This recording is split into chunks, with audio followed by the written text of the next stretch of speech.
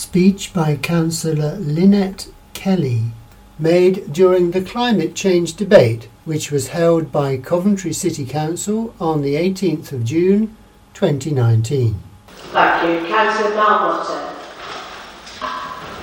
Thank you, Lord Mayor.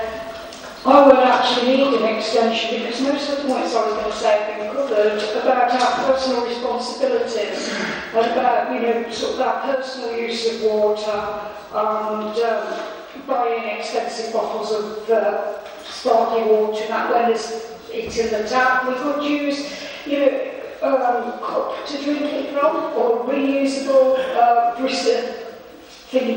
reusable glass.